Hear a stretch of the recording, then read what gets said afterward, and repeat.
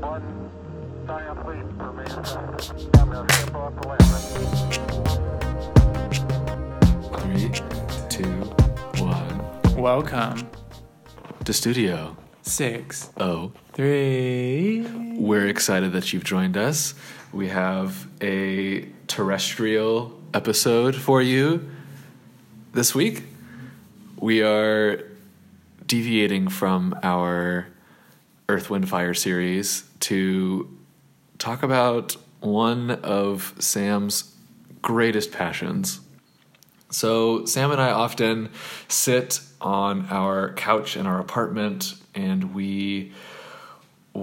we call parallel play. Parallel play, yeah. We're pretty good at it, I think. Yeah. One of us sits down and watches, I don't know, something on TV, or one of us sits down and they're working on an assignment, and the other one's playing Fortnite or playing Super Mario. Yeah, and so often when Sam has his laptop on his lap on the couch, he's usually hammering out some kind of nursing assignment or something equally important. But every now and then I'll look over at Sam and he's leaning into his screen extra intently, his eyes squinting to what the screen is showing. And then I'll look to see what he's doing, and he is looking at Google Maps. I love Google Maps. So usually he's kind of zooming in, zooming out, moving across the ocean. Tell us more about what you're doing on Google Maps while I check my asparagus that's in the oven.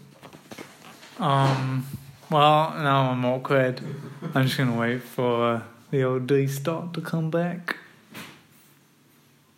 I feel like he's like someone when you go out for dinner with someone and then you only know like one mutual person in the group, and then they leave, and then you just sit there staring at the rest of the people in the group or something. That's what just happened with me and his phone.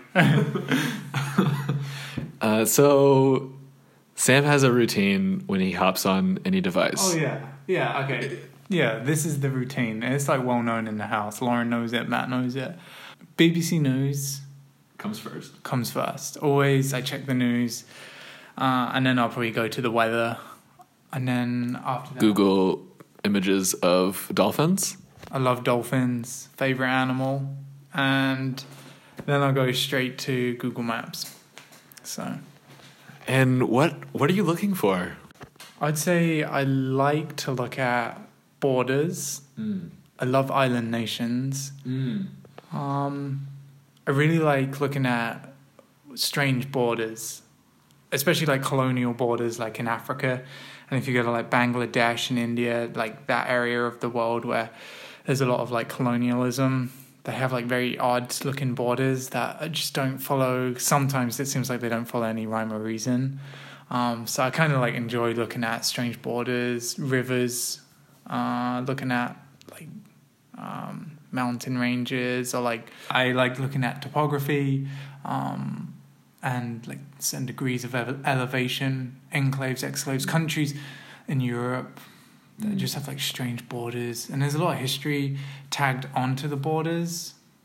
So it's just interesting to be like, why is there a piece of Belgium that has this like strange section that's just like out in Holland or whatever, in the Netherlands. What is the most random country that you've recently discovered that you didn't know existed? That's a good one. I think not in terms of discovery. I think I was in my bedroom, and in the bedroom I have a huge world map on the wall. It's ginormous. Lauren got it for my birthday. And a country that tickled me the other day was Malawi. Just like how strange the border system is, like a very thin country.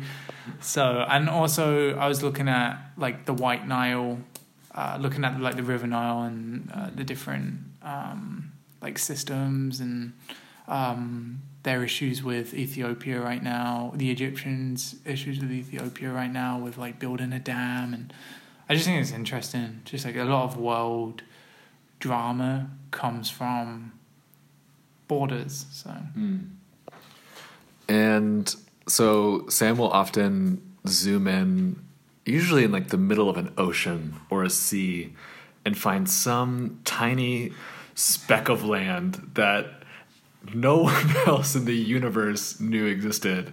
And he'll say, he'll zoom in enough and say, there's an airstrip on that island. We should go there. it's really funny looking at some of these small islands that have airstrips, because it's like half your country's just like gone towards building this like one runway that can probably fit like a 2-seater plane on it. Like, so it's pretty. I love looking at island nations. Islands are probably my biggest passion when I go on Google Maps. Love them. If you had your own island, what would you name it?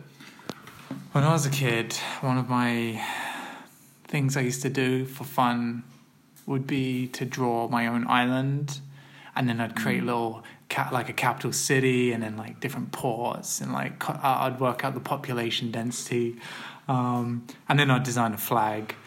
But I always struggled with naming. Like, I don't know what I would call it. So I would. It'd end in and, like England, Scotland. Samland? I wouldn't do Samland, that's tacky. Maybe like something. Maybe like name it after a tree. Maybe Redwood Land. If I had I don't know. There's no redwoods there. There's no redwoods, so maybe I'd have to look at the flora and fauna to understand what I'd call the island. And who, in your opinion, who do you think has more chartography skills? You or Buster from Arrested Development? Buster. That's where I learned all my skills from. I also like looking at when I look at the maps, I also like looking at the flags. So And what makes a good flag? I think something that doesn't look commercial. Like, I love every flag, obviously, because they're all so unique. But some of them looks too commercialized. Like, it almost looks like a brand. I really like Guyana's flag. I love flags with triangles in them. That's my passion for flags. Yeah, so Guyana. Look at Guyana's flag. That's my favorite flag. I've never been to Guyana, though. Maybe one day. One day. So I haven't told Sam the story yet, but as some of you know, I was a special ed teacher in the States for a couple years, 3 years, and worked with students with a whole spectrum of abilities and challenges, and each of them were so unique in many ways. And this one student that I had a very special gift, and his special gift was that he was a gift and a passion. His passion was also Google Maps. He'd go home and spend hours and hours and hours combing through the streets and the counties and the states. And he could give you directions to anywhere in the city. Left-hand turn, right-hand turn. You have to go through a roundabout and you'll make it here. Like any address in the city. Because his brain was that good with numbers and that good with spatial recognition. So this just tickled my fancy so much. For the talent show, every year we had a talent show. For the talent show, his talent was he got up on stage in front of 100 students and 100 parents, and people shouted out different buildings and places around the city, and the student from the gymnasium where the talent show was happening guided everybody direction by direction to wherever they wanted to go. Amazing. And I just, it really warms my heart that you know, his like really unique talent and really unique abilities and the specialness of this person was able to shine. Like, even That's great. when you think about talent show, you think of singing, dancing. somebody's playing Hot Cross Buns on the recorder and somebody's like trying to do karaoke, and yeah, I just love that. It just makes me so happy. That's amazing. That's a really good skill. Oh yes, I remember. The other thing I wanted to bring up is just the curiosity of having a map, especially like a treasure map. Like, when I was 5 years old, Scott Florence was having a birthday party in a local park, and his parents gave us all hats and eye patches and plastic swords and some hand-drawn map written on a paper bag with a big X in the park that marked the spot. And I just remember, I think we spent like 10 minutes looking for this stupid shoebox filled with plastic dollar store booty. But it was just thrilling. It's always thrilling when you get somebody hands you something and says, I want you to go find something. Here's a map with an X on it. Like, that X could be anything. And especially if you have to dig it up, or especially if you have to, you know, take 10 paces this way or that way. I think everybody has an inner Jack Sparrow where they want to find something buried and they want a map that leads them there. Agreed. Yeah, the curiosity, right? Even sorry, Go ahead.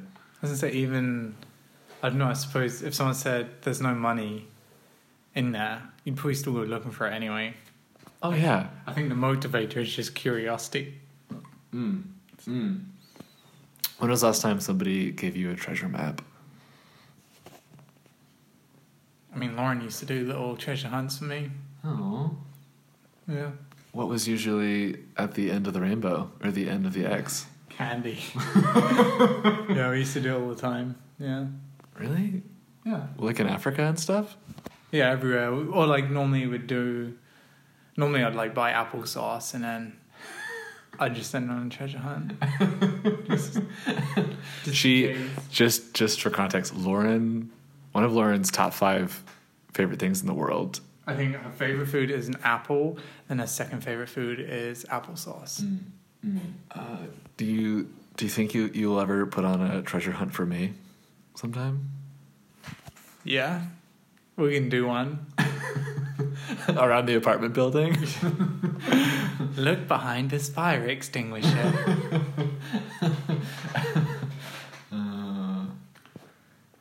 What image is more interesting to you? An image from the International Space Station, given the blue curves of the Earth with the continents kind of floating amongst them, or some kind of zoomed in portion of the Earth, like a particular small island or something? I'd rather look at a small island.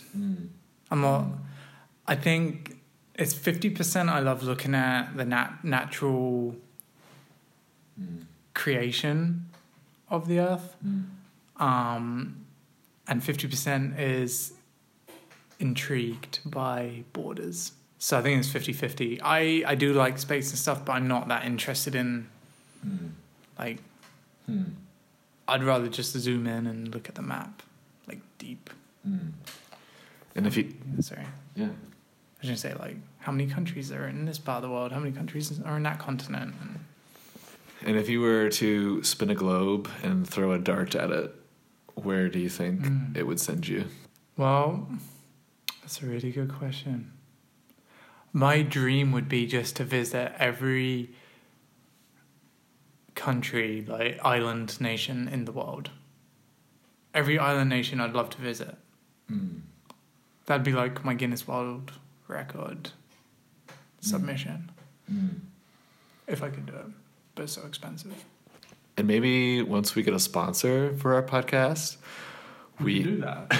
Well, I was going to suggest we would get all of our Studio 603 listeners on one island and just have a big party and do our first live podcast from the island. We could do everyone gets dropped in with a parachute. Do you think maybe you could dig up some of those early little flag renditions that you drew out as a kid, and we can either hang them up around the apartment or post some of them to the Facebook group? Maybe. I'd have to dig deep. You know? It's a deep, deep, intimate part of your soul. It's like, yeah, a flag is a gateway to my inner self, you know, this deep stuff. And I think with that, we have a very themed freestyle for today. For those of you who might recognize this little hit from your childhood. I don't know it. Okay, here we go. You go first on this one, All right, buddy. all right. Wait for the beat to turn up a little bit. Yeah. Oh, here we go. 3, 2, 1. If you find me sitting next to Sam Me, he's probably looking at Google Maps, finding new islands, new tracks to trace his way to the flora and fauna of his own island. I wonder if I'll get some sand on the beach of Sam's new land. Raise a flag, pass the mic to Sammy T. And it's alright when you turn on the light, cause it is winter, so it's getting pretty dark in the evenings now. I'm gonna pass the mic straight back to Matt. That wasn't very long, but I'll pick up where you left off because I'm gonna carry this song, cause I know it. I used to sing it when I was a little tween. And now look at me, in between Sam and Lauren in Studio 603. That's where I want to be and live. Matty D in grade 8. He was an emo, and he used to like to ice skate at the local rink. Now we sit down and watch TV as we drink a drink. That was a double rhyme of the same word, but you know what, at least you heard it. Tune in next week for Studio 603.